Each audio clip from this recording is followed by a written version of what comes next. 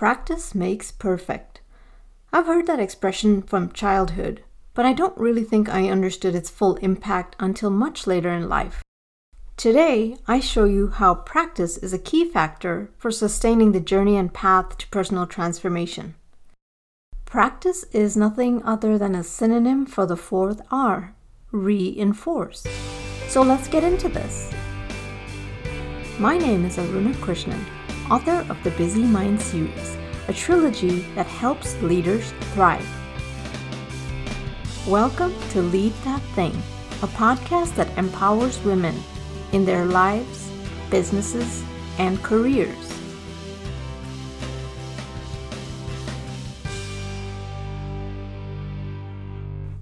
There are so many skills we learn through the various stages of our lives. In my experience, soft skills are the hardest to master. Unlike hard skills that are more of a science with specific rules, soft skills require individuals to learn through observation, adoption, and adjustment. These skills evolve over time through practice.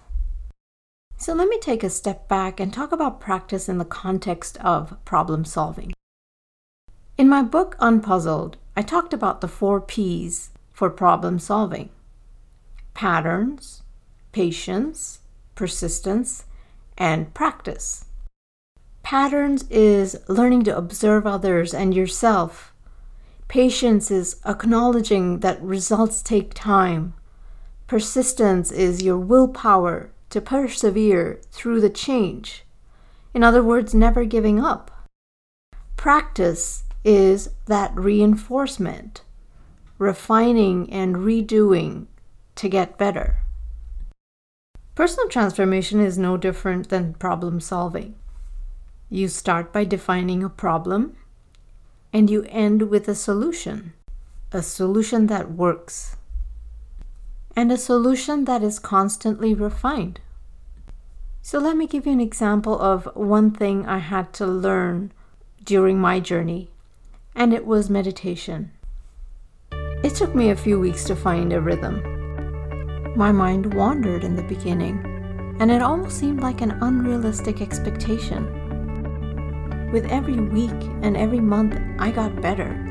I tried different techniques, different environments, to see what gave me the best results.